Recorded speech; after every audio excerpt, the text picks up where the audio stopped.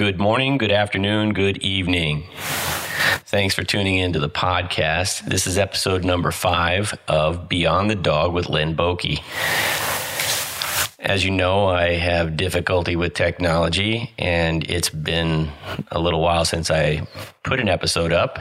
It's because I have 4 interviews that I have completed. Unfortunately, each one of those, only one microphone worked. It's no excuse. I'm an idiot when it comes to technology, but I am learning. I did, however, find a program, it's Adobe Premiere and Adobe Audition, where I can take the interviews and put them in there and edit them to be better than they actually are. There's a voice leveler, equalizer, what have you, and it brings it as close to even as possible so you can hear everybody. And it even takes out the S's and the hums and the background noise. And I just barely started it. So I can't wait to really get into it and learn how to make it even better. The only other thing I know I need to figure out is how to stop breathing so heavily like that. Maybe I got to breathe through my nose. Let's see if I can do that. Nope, that's still just as loud. So before I start the interview, let me go ahead and give you the email address for the show. That is askbeyondthedog@gmail.com. Once again, that is askbeyondthedog@gmail.com. Send me questions, comments, concerns, anything you want. My website is also schoolofdogpsychology.com, www.schoolofdogpsychology.com. Have a few new programs up there for you to check out if you're interested. So let's go ahead and hear this interview that I hopefully edited well enough for you to hear. I think I did, for a brand new guy on technology, and I mean brand new, like 3 years old. I'm a 3-year-old. I've been trying this for 3 years. I am 3 years old when it comes to the understanding of this. It's ridiculous. But here we go. The interview with girls at Forever Home Rescue. Sitting here with a couple of ladies from, Forever Home Rescue. That's right. That's a FUREVER in Minnesota. Rescue rock stars they are. Tanya Richter and Emily Hansen. Oh, she likes to jump in there. That's good. So if I have a twang to my voice while I'm talking, it's because I've been spending the last week out here in Zimmerman, Minnesota. It's quite lovely out here. I guess the snow has been here an extra month. Yeah. It's supposed to be April showers, bring May flowers. I know. It's just lots of snow and ice. Both layered on top of each other. It's fine. I like the name Forever Home. Forever Home. Ever since I've been working with dogs, people are always looking for that forever home, and you guys have it. At the Healing Haven. All right. You have it trademarked. We do. Are you going to take advantage of that? Forever Home. It's ours forever. Forever.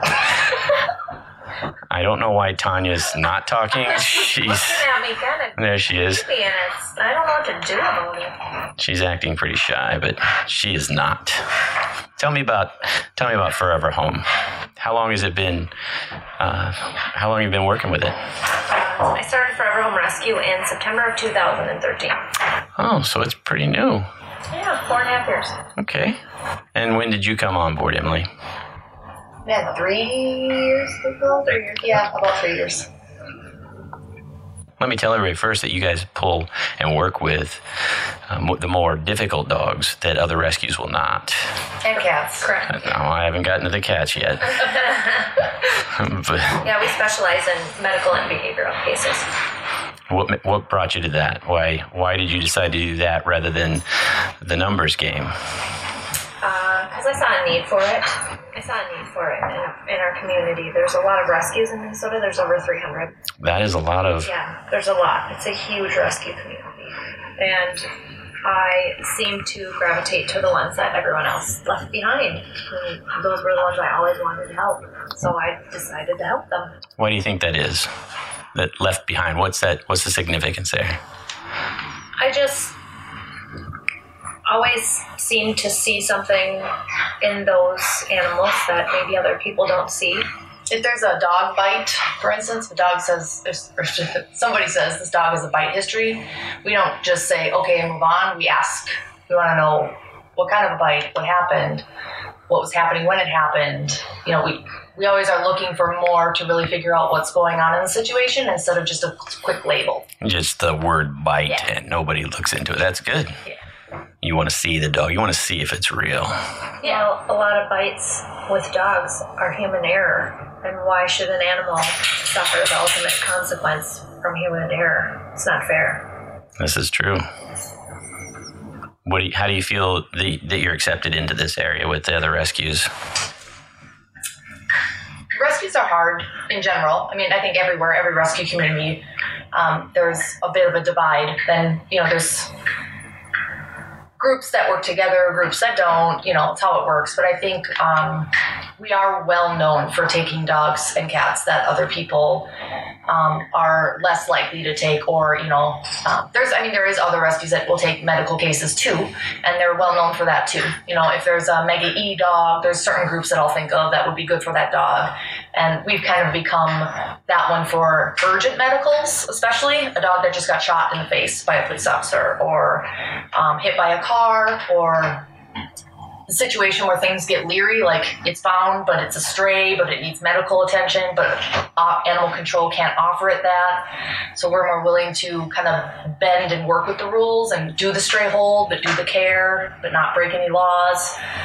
We're a little bit more, we're looking into every situation instead of just doing the skimming off the top kind of way of life. It's too bad that the rescues don't work together. Like this dog your rescue, the people that come to your rescue would be quicker to adopt this one, and the one that you have over here might be better for the people that come visit our sites. It's difficult because I think with so many rescues, everybody has their own idea of what rescue is, and ours is very different than other people's. And then you have some people that only pull from out of state, some people that only pull local, some people that just do cats or just do dogs or are breed specific. So, Why would they pull dogs from out of state? Aren't there enough here? There, Tanya will bite her tongue on this one. No, I don't want you to bite your tongue. I am very, that's a very heated topic for me because... I can see you're flush right now, and you're not so flush of a person. Well, because the argument is always that a life is a life, which, yes, that's a valid argument. However, in this state, with the amount of animals that we have up for euthanasia and the heavy load of rescues that we have, there's no reason that there should be any animals dying in shelters here. None whatsoever. If you can't fix the problems at home first, you have no business fixing problems elsewhere. So just pulling in truckloads of animals every week isn't going to solve what we have going on here. Now, am I saying you can't ever do that? No, but I also have kind of an opinion that if you're going down south and you're sending a truck down there to pull 50 to 80 puppies and you're bringing them back up here, what are you doing to fix the population problem there? Because if you're just pulling puppies constantly, you're doing nothing to slow down the spigot. And you're not fixing any problem. You're just rehoming puppies.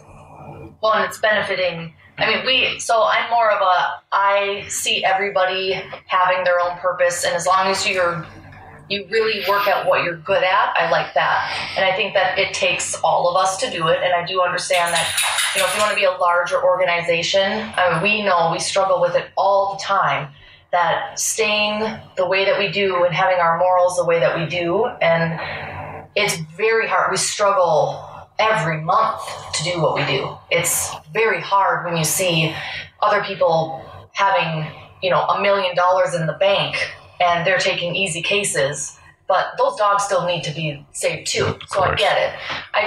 I am with Tanya when it comes to if I'm going to go, if sometimes we'll pull from out of state too. We're not totally against it.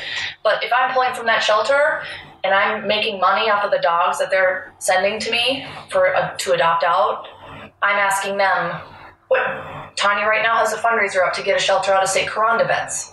How can I help you? You have a lot of heartworm positive animals. Do you not have a lot of low cost heartworm preventative options for people there? Like, how do we actually stop instead of just benefiting off of the problem is kind of that's where we are very the same. Yeah. On that. Like, we pulled from a shelter in North Carolina and we got 3 cats and 2 dogs. So instead of just saying, hey, thanks for the cats and the dogs, we actually raised $1,500 for spay and neuter efforts at the shelter. For that one For that one shelter for 3 cats and 2 dogs. Yeah, it's very important to us that we're helping where if we're helping them, we're helping them. We're not just, they do need those kennel spaces, I get that. But, I don't want to, if a mom cat or a mom dog here, if someone owns a dog and they're having puppies and every time they do, they say, I need rescue for the puppies. There's no business just taking the puppies every time. All right, because they grow up and then the problems happen and now we get more adults. And we don't do that here. I know you don't. We take the puppies, we take the kittens, and then hey, let me spay and neuter mom and dad for you. But when you're doing that from down south and you're shipping them up here, you're not controlling the population problem, which is never ending in some of these areas. So you're not fixing a problem. Right. I know you both are very passionate about that. That's one of the things that I really... Fix everything. Yeah. That's one of the things I want to help you with is that you want to fix everything. Yes. And I'm helping you understand that you need to fix the things that are in front of you first. And for those of you who don't know this right now, I have shadow programs. And one of them is to work with a rescue. And I spend 5 days with them and help shift and change things in the rescue, help them with specific dogs that they're having issues with, and kind of just loosen the jar a little bit and help them move on. And that is what we're talking about right here. What's the most significant thing you've learned? I have 2. Oh, you see, she's got to have, she wants to fix all of them, all of the problems. So she doesn't want one significant thing. She has to have 2. My 2 are, first, not correcting a problem, but stopping the problem from happening by teaching the animal, letting the animal learn on its own. It's better not to do it that way. That's a whole different way of thinking here, and I think everyone would benefit from that. Every rescue, every shelter, every owner, it is a completely different way of thinking, and it's bonding. It's the human-animal bond is way stronger that way. Mm-hmm. You're not just saying no all the time. You're saying, you're focused on what you want them to do. Yeah, exactly. And it's positive. It's very... I've never had so much fun working with them before. That's one of the first things you did. You mean I can have fun? I was always told, you don't do that, don't do that, don't do that. And it became this I had to be kind of like a robot and very, quiet and structured, and being able to, give them that, but also let them have a little outlet is, we see the change in them already. They're able to go and have a little fun and use their nose and, and then... While they're learning. Yeah. And fun. Learning is fun. Exactly. Most people misunderstand discipline as a form of punishment. It's the most underutilized form of exercise. Learning something that is a rule. And I think that you guys are doing really great with everything I've been showing you, and you've been sticking with it. I love that about you guys. That's what we're here. We mean business. We're not. We don't have to do anything. We're all in. That's what. When we got the Haven, that was the way it was. It was like, we're just going to do it and figure it out. It's never been done. We're going to get it over with. And just so everybody knows, the Haven, what they're talking about is this ranch that they have. They have like 79 acres, is it? 78. 78 acres. And where I've been staying for this last week is like a log cabin. Well, not like a log cabin. It is a log cabin. It's just amazing in here. And everywhere out here with the snow. I haven't seen snow in like 20 years, so I got to see all forms of snow while I was here. What's the second thing that you... Slowing things down. Right. And how that actually makes things go faster. Right. That's a big thing. And we started slowing things down back in August when Angela visited. Mm-hmm. She was staying with me. I was basically just giving her a place to stay, and I wasn't trying to tap her knowledge in all ways, but, it's who she is, so she's not going to hold it back. And she's talking, Emily's talking about Angela Haddon from Deserving Dogs. Well, to make it to explain a little bit more how we even know like this exists is we have a dog here that's a severe resource guarder, and I had sent a video to Angela, and she said, I mean, right away, Linn can do, my mentor, well, he can do that. He can help. And if we're teaching her, and we loved her so much, it was like done deal. I mean, right. Tanya was like, I will drive her to where she is right now or wherever he is. What do we need to do? But having you come out is a lot more, these dogs, if we teach them and are working with them here and doing everything you're teaching us and hand them off and don't pass that knowledge along, we're not doing them any good. So we need to learn.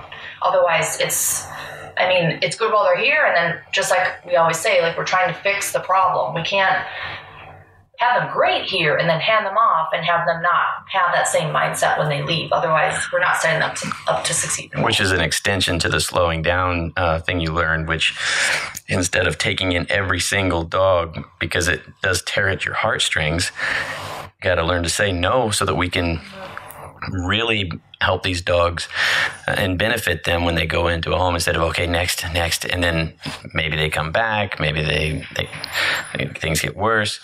It's better to help a few great than to try and help a whole bunch. To do what we're good at.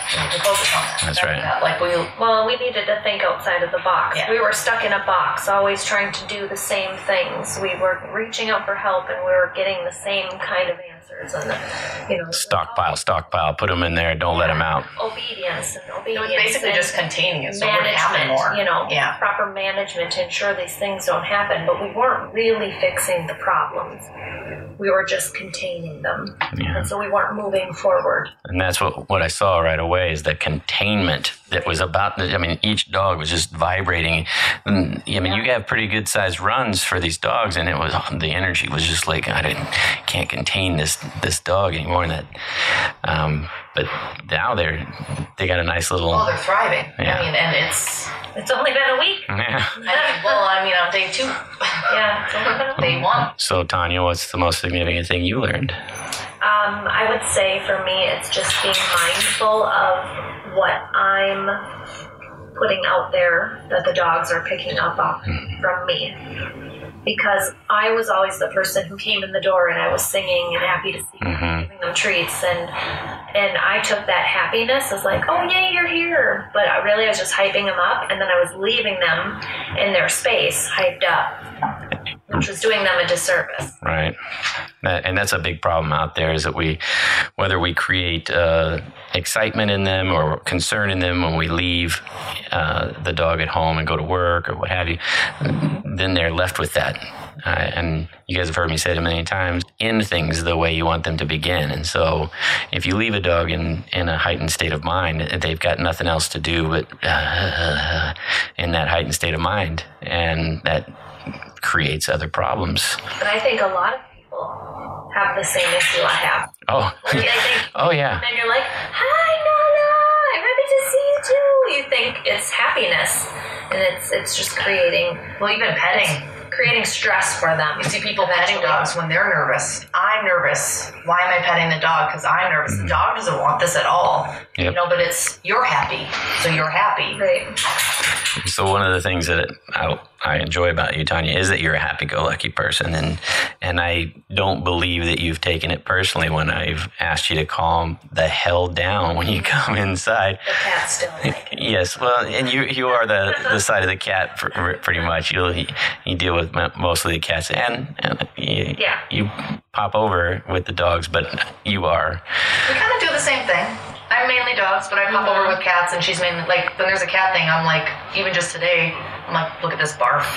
What's going on with this? And she's, like, picking it apart. Yeah. Like, all of a sudden, there's, like, this, whoa, what's that? I was just like, it's vomit. Tanya, help. It's a good balance. Yeah, you guys work well together, really well together. And you got scratched up pretty good today by a cat. Yeah. Was it Demon or was it? No, Demon probably would have got me jugular. No, it's Boyke. He's a sweetheart. He doesn't like pills crammed down his throat. Man, They're big girl pills. I can't imagine any cat would like a pill. Out of my burrito, I put them in, and he got me a couple times. And that'll learn you. Yep. I need to go in with long sleeves. Honestly, when I first came here, I didn't know that you guys had cats. And that's the first thing I saw when I got here. I was like, cats. And I actually had cats my whole childhood. That's really the only place I got my affection was cats. And cats are pretty solitary. So when one got bored, I just picked up the next one. I had like 20 of them. And so I was really happy when I got to go see the cats. And you made a best friend, too. Yeah. Butterscotch. Butterscotch, that guy. Yeah. Well, Bessie, go ahead. Cat whisperer. Bessie has been here for a few months. Oh, I would say maybe 4 or 5 months. And she will go up. We have glass sliding doors to their rooms, and she'll go up and scratch at it, show her belly. She's all super excited, and everyone always wants her. But when you open the door, she runs, and you can never touch her. She literally flies through the air from shelf to shelf across the room. That's what you said to me first. No one's ever touched her. And I said everything to avoid touch at all. Right. I tell Linn, no one's ever touched that cat, and he's like, game on. Like, under 10 minutes, he's in there petting this cat, and he'd been here for maybe 15. Yeah. It was like late at night, and he's just like petting this cat. He came here to help the dog, but he apparently is retraining our cats. Well, it was great of it. Same Works thing. for me. Once Bessie is her name. Once she realized that she wasn't going to get hurt, she expressed so much social. I want to be social. She was rubbing into you too after a while. Then everybody got to pet her At the same time. at the same time. She's not necessarily like. She's not This is the best thing ever. Yeah, she's not saying, "Hey, this is a party," but she's kind of confused. Like, why was I waiting so long to be touched? Why do I like this? And with a little time, you guys will be able to. She'll be an amazing cat. Especially when Butterscotch is in. Oh, actually, to tell you the truth, Butterscotch helped me with her because once, when I say cornered, I didn't corner and trap her. I just let her. She moved. She ran to one side. I let her. I walked to the other side. When I went to reach for her, she ran. I let her again and again and again until she kind of got to the point where I got nowhere else to run, and he's not really trying to hurt me. And she did not want me to touch her at that point, but Butterscotch came over, and Butterscotch was all over. I had my arms up on the ledge where Bessie was, and Butterscotch thought that was a bridge. So he started to climb on my arms over under my head. Yeah. And then he came back over, and I utilized Butterscotch when he was in Bessie's view of me, and then I would touch her. And so Butterscotch actually helped me. I do that a lot with dogs as well. But that was a fun thing. That was good. Tony was astonished. He's in love with you. Yes. Butterscotch. He just keeps going at the window. Where's Linn? He was not doing that before. I can't go down there because he'll just do it for 20 minutes. Open, open, open, open, open, open. So, but how many cats do you have here? Oh, man. You got them all over the place. You got some down at the pole barn. You got A few that got I think we're adopted. somewhere around 30. That's a lot. Let's That's a just lot of cats. guesstimate 30. Yeah. But you take in the hard cases, so Yeah. the ones down at the pole barn are the more feral ones, correct? Those are hoarding cases. Oh, God. Yeah. So Well, it's basically feral. No, they are not. When they're hoarding, they... Feral cats can survive outside on their own. Okay, but when they have so many cats in one, Right, they're not domesticated. Yeah. But they're under socialized. But they are not. Wild. They're not They to the can't- point. They can't fend for themselves. They can't fend for themselves, but their behavior is very feral. You can't even get near a bunch of them. Some of them you can. I would disagree. Okay, well, what I saw and the name you gave, the demon. Security cat. Oh, she is more feral than. Yeah. I mean, what we normally do is take in ones that are supposedly feral or from hoarding cases and put them in there first. So that And then you you- can like chill. You can quickly see whether some were just shelter stress. Some cats, if you just put them, you bring them to someone's house, they act that way. So we just basically give them a chance. And there's a few that actually have moved out of there. There's one upstairs that hangs out with my cat We've had 2 actually move out there and get adopted. Oh, that's awesome. Yeah, ones you can't even touch that got adopted. What's interesting too is the way I've never been to Minnesota before, but apparently when they catch a feral cat and they spay and neuter it, they clip the tip of the ear. Well, that's across the board. Most places do that. Really? Yeah. Well, one of my dogs is from Florida, and when I lift him up and look at his belly, he's got like the tattoo. I'm like, what the? Yeah. You can't tell that his balls are gone? I mean, I know, it is kind of what? And it's the male sign. Yeah. Like, this is a male. Yeah. Okay. You'd be surprised. Wow.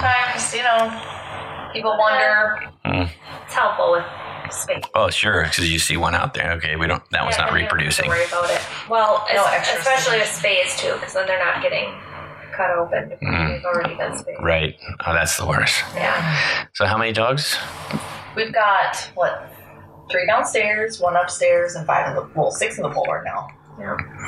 Yeah, so we're up to 10 from 9. And then I've got 3 of my own. Yes, and one of them is famous. Butters. What's the Instagram for Butters? His Instagram is Dis Butters because he always says, "Dis my butt." Dis that. But And Dis Nice is his other one. His Facebook is This just my shirt. dis and that. This my mom. Yeah, this is my friend Linn. Yes. Yeah. He does like Lynn. He is a beautiful, thick blue pit bull. You know, a lot of the blue pits I've been seeing are really lean. They almost look like a greyhound or a whippet. But he's got a thick skull, and he's just really beautiful.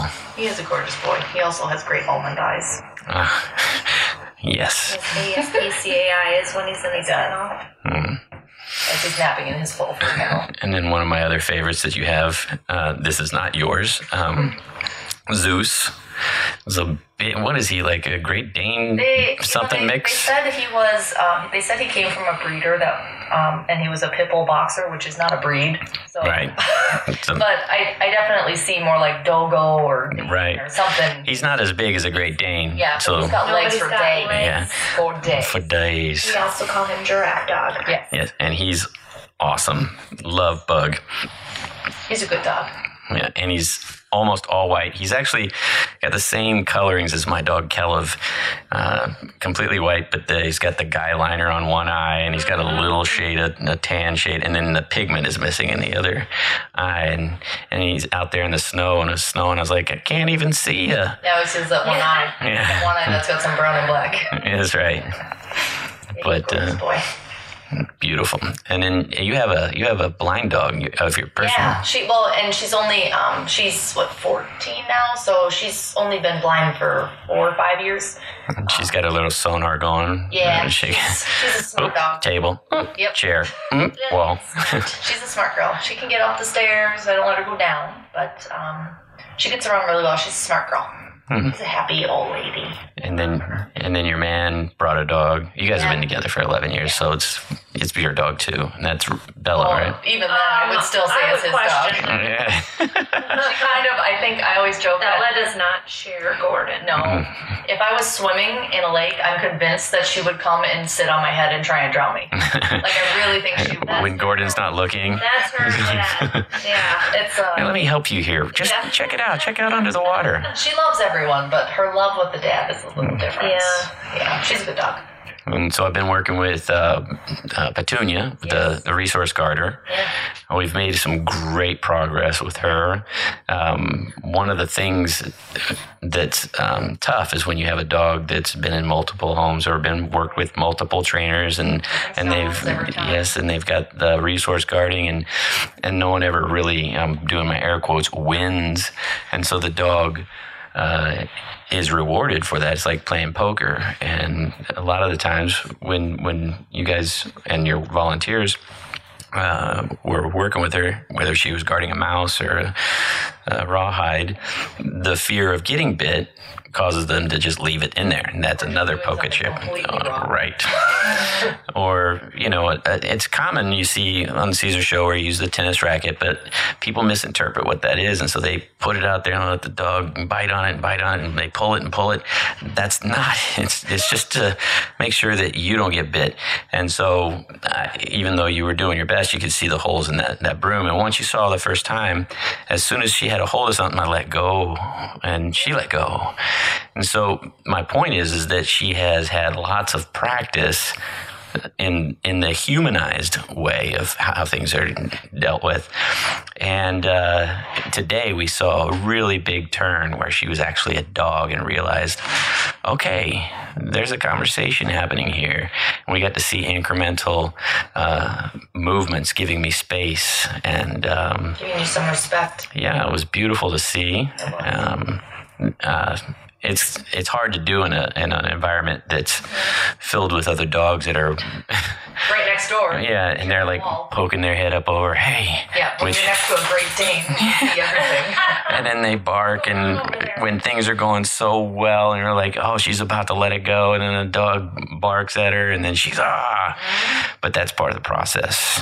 Take the time. Yeah. And she's, other than that, that's her only issue. Yeah. It's her only issue. As soon as she gives that up, we start walking. She's like, hey, how you been?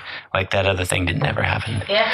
Yeah. So, and then there's Tia. Yeah. This dog I've never worked with a dog that had so much tension in its muscles. And you can imagine going through this type of life. It's like a boys' home or a group home or a foster's homes, and so you never really know what's next. And so her whole body's like folded a little bit because she's got this like a hunched cat. spring. But that's something we didn't ever pick up on until you came here. Oh, I knew that it was hunched when she would walk. We saw it, but we didn't put the puzzle pieces together to realize, like, that's tension she's carrying, and we need to help her let that go. And the first thing we found out right away is when I started to touch her threat perception of the vulnerable spots.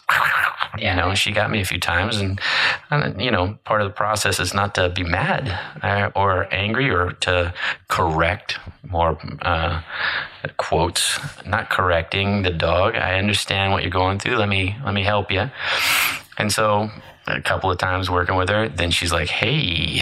Then she was leaning into it. Let me show you my undercarriage. She's like, here's my booty. Yeah. Do your thing. And rub it. Why are you quitting? And then after we started seeing success, hey, can you do this, dog? Can you do this, dog? Mm-hmm. Part of the thing that I want all rescues, anybody, even if you just get your own dog from a rescue or a puppy, start handling the dog, touching it in areas. And the best thing in a rescue is to help them get past that before they go into a home. It can... Right, because we did not know that. It's okay. You're not... Well, we would have if we would have been...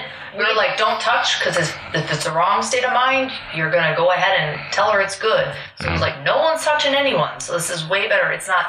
We're not affectionate, but we can still touch them. Right. Move them. We can, They need to be handled. Yeah, but before you came, we didn't know that about Tia.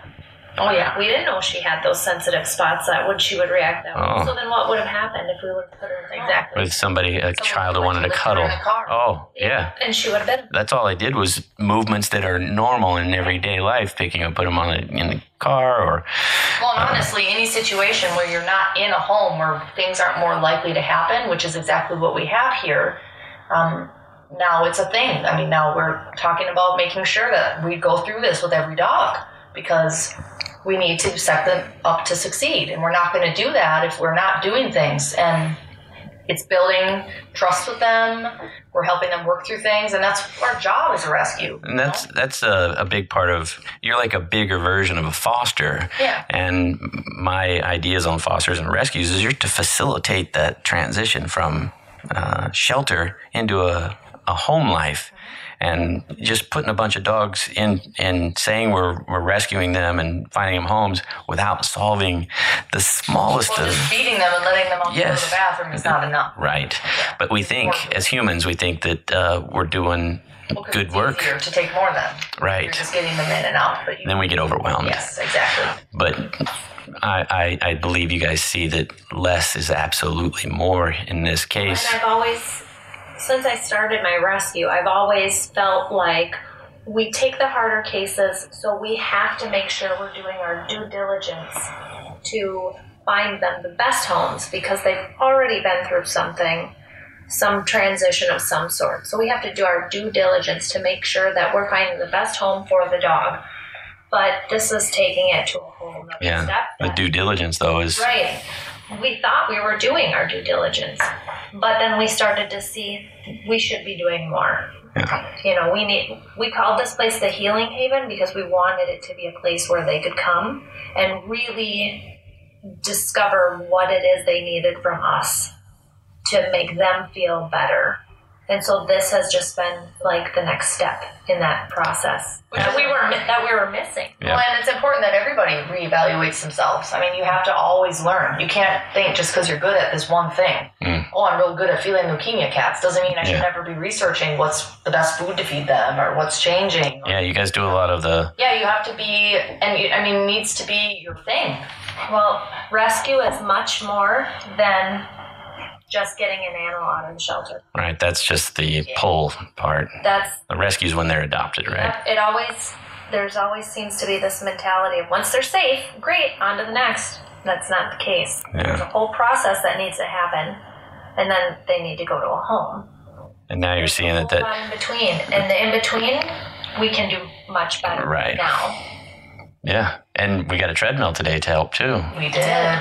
Shelly, one of our dedicated volunteers, donated a treadmill. And it's a pretty damn nice treadmill. I was like, whoa. She was very sad to lose her comforter dryer. Yeah. That's a big thing. Humans, they ends up being like a laundry rack. Yeah. But I want to get some good use in that before I take off. That's going to really help you. And when you have few people here, you've got one on the treadmill, one you can walk, one on the treadmill, one you can bathe, or just doing those little things. And because you're a rescue, I'm taught, and I come from the background where you got to go for long walks and drain energy, but it's very difficult when you have so many to take care of. And so back on the discipline part, learning the biggest parts of the daily life that almost every client I've ever had has problems with: entering and exiting doors, and getting out of vehicles, the beginning of the walk, the food. We're doing multiples of that. They're getting a little bit of a walk, but you're getting them in or getting them out of the run calmly. They're learning how to accept the leash, then get out of the... Hey, have some water, Zeus. He's a camel. In and out of the kennel on the leash, taking our time to get out of the door from the pole barn, and how to behave every step of the walk. And it's just not as far because we can't go that far. And then the process repeats itself coming back.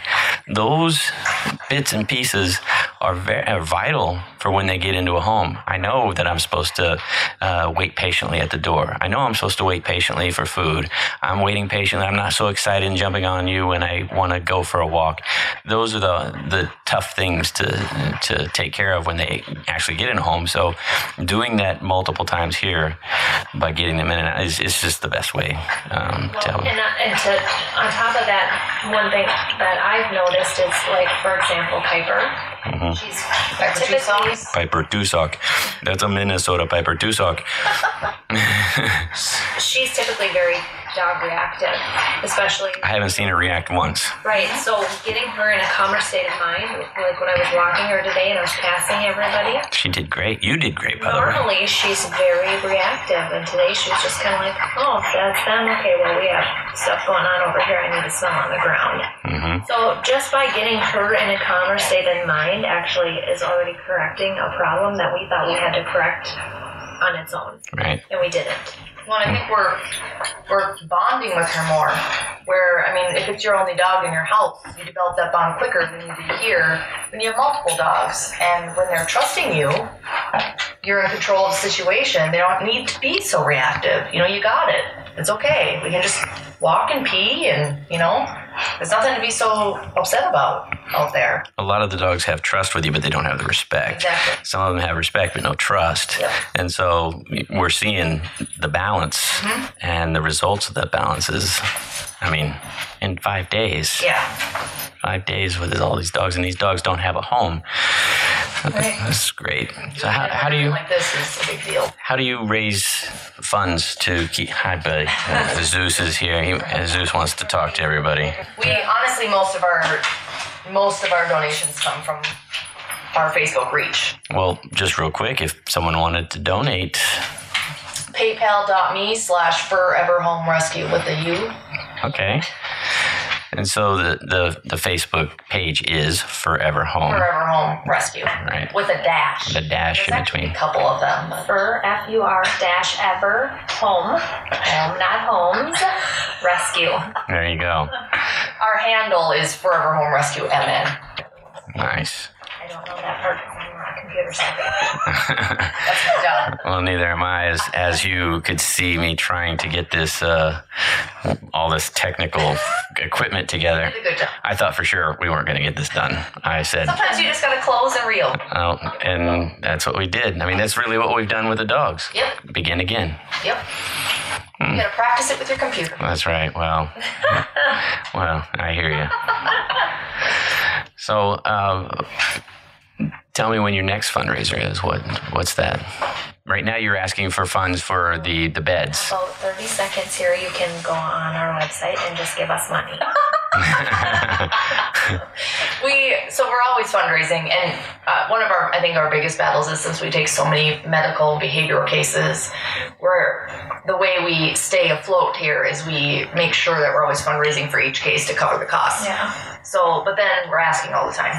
So basically, what we're trying to do is more fundraisers in general, so we can get a good padding that we're not always, because we could have 5 cats at the same time and we have 5 fundraisers going. The reason I think that we struggle the most is because we don't have a high volume. So for a lot of grants, they go based on numbers. Okay. We don't have a high volume because we take harder cases, so they tend to stay longer. We don't have to. So we got to go to the individual people and get money. Yeah, so our niche is the people that root for the underdog. Yeah, big time. Yeah. We, for example, we had a $15,000 medical cat. People did not agree with the cat. But that's had a tumor. Well, and it had a very good outcome getting it healthy, fixed. happy, normal life if this was corrected. And so we treat our animals and our rescue as if they were our own. And so, that was a difficult spot to be in, but especially since it was a tumor that wasn't on the outside of the body. And I hate to get morbid, but honestly, if you don't have like an injured animal in a photo and it looks perfectly healthy, it's really hard. And for a cat, cats are harder. Yeah. We've really learned what's easy. Like for me to say yes to something and know that I need to get a fundraiser up, but we need the money now. I've really learned what things are going to be easier for me to fundraise for, what things are easier for Tanya to fundraise for. But to give everyone an idea, we did like 226 adoptions last year. That's pretty awesome. But in comparison to other rescues, it's like what they do in a month or a week. Right. So it's really hard. But our average, when we figured out what we spent on vetting last year on the animals we pulled, we averaged like $450 an animal. So that's really not that bad when you think about it. More than we make all the time. So yeah, that's the problem. We really rely on donations. So the best way to help us is reoccurring donations. Right. So we need to just give us money to pay off the Haven. Honestly, I'm gonna be blunt and honest. If you want to give us $7 million, well, here's the thing. Great. Some people don't understand until you put it in perspective. But I mean, there's places that we see rescues all the time get donations from like local big companies that literally, I'm sure they take and they put towards whatever that we would literally die if we got. Right. I mean, our largest donation, and it's double what we've ever gotten, was $26,000, and we about died. Yeah. And it was for I was sobbing hysterically, and she's like, "Are you okay?" I mean, normally our average large donation that freaks us out is $1,000, and for some people that might be $1 million. I mean, a lot of people see what we have here. We have a huge property. Yes. We have all this, and they think we got it, but we really don't. You're just getting started in what you can do with it. I actually had to purchase this with my life savings because we were like, go big or go home. We're going to do this. We're going to figure it out. The opportunity fell in our laps to get this place, and we were like, we have to do it. And we couldn't raise enough funds through the rescue, so I'm like, and I don't need any of my life savings. Let's buy this place so we can save more animals. But it is pretty nice. We'll figure it out. Well, when you say that you should focus on what you want, that's exactly what we did. We're like, you know what? We're never going to do it if we don't do it. Yeah, it'll figure itself out. It's hard in rescue, especially newer and smaller ones. It's like, I just ate, now I need food. I just ate, now I need food. Yeah. There's never any cachet. Yeah. You know? Yeah. So we got to figure out how we can do this. Us on our toes. Yeah, but we need to figure out how we can make this. We can figure out. Ideally, what we want to do is build this out and have a model and share. Because what we're doing is great. And if a lot of people did this, and a lot of people could. And if we can do it as a small rescue, imagine what these rescues with $1 million in the bank can do. Or shelters even. I mean, if you're big enough. Or shelters, yeah. If dogs don't do good in a shelter, put them in a place like this. I mean, you just have to think about it doesn't work and that's it. So to be able to say, it's hard for us and we're learning as we go. And being able to say afterwards, this is how we did it. And this is kind of, here's a little outline and have at it. And that's why you're here. Yes, and that's one of the... I've worked with a lot of rescues in the early days of my career, and I just got a bad taste in my mouth because of desperation, and I try to help, and they don't do any of the work. I'm like, what am I doing? I'd have people, a rescue... I had this one dog for 9 months. I just wanted to see how long before... I mean, no call, no food, no 9 months, and I'm like... Hey, you know, what about the desperate? That's the thing, though. The whole it's safe. Now they go get more dogs. Yeah.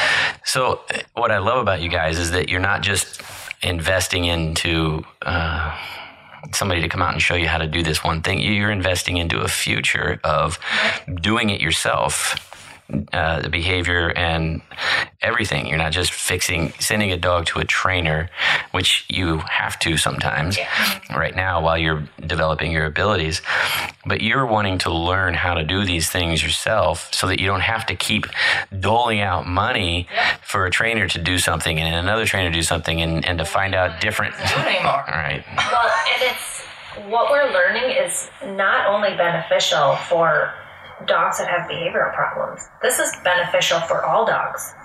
Yes. And they don't get behavioral problems. And I can honestly say it's beneficial for people in the rescue and shelter field because the reason we are the way we are is because we're running around, saving lives, getting emergency calls, and slowing down is healthy. Yes. I mean, it's forcing you. What did I tell you had to do? Twice a day. Leave. Yes. Get the fuck out. I had to start leaving. I never. All right, let's go into town. Yep. Let's go into town. Why? You gotta get out of here. Say it. You gotta be, take care of yourself. And that's fine when you're taking care of yourself when you're not doing rescue. But when you're doing rescue, you should be taking care of yourself while you're doing it too. Yes. Because you're living and breathing it here. It's in your home. If I'm not running around, my dog's not running around. Right. It's helping people, helping dogs, it's helping it all. When we do that, when we try to do things, everything, all of the things, all the time, we crash and then things aren't getting done anyway. So if we take that time and do things for ourselves, we find out we actually have more time to help the dogs. You're not exhausted. Right. There's no crash. Running around all morning, doing breakfast, and you're like, oh, and you're frazzled, and then you're frustrated. Tired faster. Yep, and then somebody pees or poops, and they're like, I just fucking cleaned that. But by doing this, by taking care of yourself, then when they do, we understand, and we just clean it up, and we move on. Right. Well, it puts us in a better state of mind, puts them in a better state of mind. Well, I'm really looking forward when I can come back here when there's not a bunch of snow on the ground and we can do. I want to take dogs into town. What we're planning is when the deer flies will be out. Oh no! We want to miss the deer flies and the deer ticks. I didn't realize how close we were to Canada. I've never been to Minnesota. Minnesota, yeah. You could drive up there. Good luck. I mean, it gets worse as you get north. Yeah. Well, I told somebody else that I was here and that my jacket was like a thick shirt here, my California jacket. Like a thick shirt. Thick shirts here at least have lining. Right. Yeah. It just has pockets like a pretend coat. And they're like, and I told them I bought jeans so that I could come out here. Because you were like, I don't have anything. And Emily was like, I guess he's just going to wear shorts. I'm like, he's going to freeze to death and die. Well, my friend told me that Minnesota snow is no joke, man. Like, I didn't realize. I tried I was like, well, I did buy him boots and a foot of his knee, so his shorts, maybe just his knee will be exposed. Yeah. I was like, come on, are you kidding me? But He's gonna hate us. I didn't really feel, well, except for yesterday when it got down, the wind was blowing through my marrow. He's like, I can't It's like breathe. negative. Get frozen. Yeah, it did. Walked out and boom, my donut was frozen. But the only time I really got cold was when we went out to the science center and had to lay down in the snow. And even my pants, they're not really. Yeah. They're like jeggings for men. Whatever. Like wearing paper outside. Yeah. Good that they move when you move, but it was so stretchy that it was still kind of. They look cool, don't they? They do. Yeah, okay. But I know you were cold. Yes, I was cold. But that was that was a really nice thing for me to experience was going out to the science center and working with Peggy and there's a place that needs help. She has so many wolves, and she has bears, she has mountain lions, she has bobcats, porcupines, and 150 dogs that nobody wants that have severe bite histories. And I just had an amazing time out there, and I'd seen wolves before, and I'd gone in with what I'm doing in the quotations, a wolf sanctuary where I could go in with the wolves, and I was like, everybody's like smoking, like hustling you through, like they've got their meth lab they got to get back to or something. I was like, this is ridiculous, but it's a legit thing. It's Callahan, right? Peggy Callahan? Yeah, at the science center. Well, she was like a wolf herself. It's like I had not been sized up by a person like that. And based on, hey, Zeus is, can you hear the bongos that he's playing with his whip tail between the... Loves you. I know, he's a good guy. But she has to size people up and decide whether she's going to let them go in and visit with the wolves. Which wolves? Mm-hmm. We got to go in with... the pups that we met a few years ago. We met them when they were little babes. It was just amazing. And I had one of those Elmer Fudd hats on, and one of the wolves that grabbed on, he's going to kiss me, but he grabbed onto my... And he wanted it, you know. Fur on the inside. He wanted it, and so I had to actually, that's mine. Somebody tried to get your keys. Well, and no keys. I just have a leash that I created, my own thing with cool buckles and stuff that hang. Yeah, he's like pulling on me. But I thought it was. I got a couple pictures that you can look at them, and they're not done by a National Geographic photographer. It's like my phone did that, and it's just beautiful. She has programs out there for kids. That's what they do. They teach kids out there. She's another individual that just does nothing else but what she's doing. She's so good at what she does. And when we left, it was pitch black, and you could just see the silhouettes of all those wolves. I was saying, hey, imagine there's no fence there. Oh. And then they just started making that beautiful music as we were leaving. That was an amazing experience, and I thank you for letting me. Something that I think a lot of people don't know or even hear, and it's it's something that nowhere has. They're not living. They're obviously contained, but they're living like wolves should live. Yeah, they're not. When you're in there visiting them the best you can, and one of them saunters by, and he's got a deer head in his mouth with no nose on it. No nose on it, just the deer head. Hey, hi guys. Well, not a real deal. I've seen they respect Peggy so much, and that's I think. She's their pack leader. Yeah, I've watched her pull in a deer and pull it in there with them. She's holding the food. Pulling in a full deer, bloated, by the legs. Yank it in there. She's all alone. Walk out, shut the door. Someone shows up with Wendy's, eats a burger. Right there with deer goo on her hands. That's why we love her. No, she's a different breed. Yeah, I tell people you can't replicate what's going on there. She has a very supportive husband as well. I did not get to meet him. And a daughter Angela did for a moment, just like her. Yeah, Meg's special too. And that's her daughter, right? Yeah. And she's actually in Arizona where I live, and she's going to a cognition. Animal cognition, or is it just dog cognition? I think dogs. Yeah, that's amazing. Yeah, they're lucky to have her. So it's been a pretty well-rounded trip for me, and and tonight we have the UFC. Yeah. Oh boy. Some beer. Pizza and beer. Pizza and beer.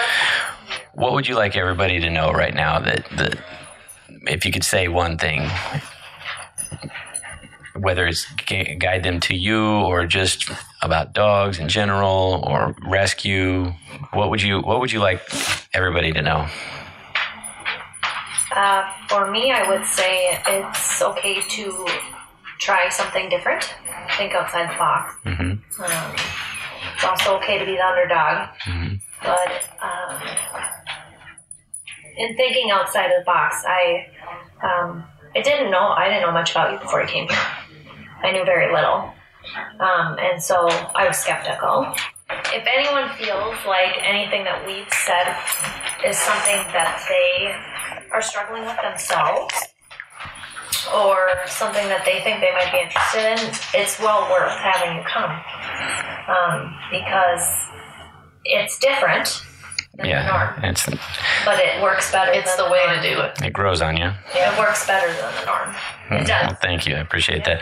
I really wasn't looking for you to give me a boost there, but thank you so much. I'll do a rescue plug and say if you're a rescue that's doing anything where it's hard and you're not making a lot of profit because you're taking in animals that actually need rescue, to keep doing it. Don't give up. We cry, we get angry, we get pissed off and fuck this, we quit, can't do this anymore. Nothing gets better. But you get back up. We get back up, we dust ourselves off, and we keep kicking butt because you know what? The animals need us. Yep. And everything will figure itself out eventually. So don't give up. Don't give up. Every little success is actually a huge success. That's awesome. Just might not seem that way sometimes. Amen. Don't cry all the time. That's why I'm not. Well, you understand. So now we're I'm gonna gonna throw that in there. So Tanya does her version of Linn. I won't edit out, but I do my version of Tanya. Yeah, it's only fair. Go ahead. You can. Do the whole thing. Do you understand? Talk about the past. What? The past. No, because I said that. No, go ahead. Do it the way you want. Do I it. said it wrong though. Do it. Who cares? Do it. I don't want to hear about their story before.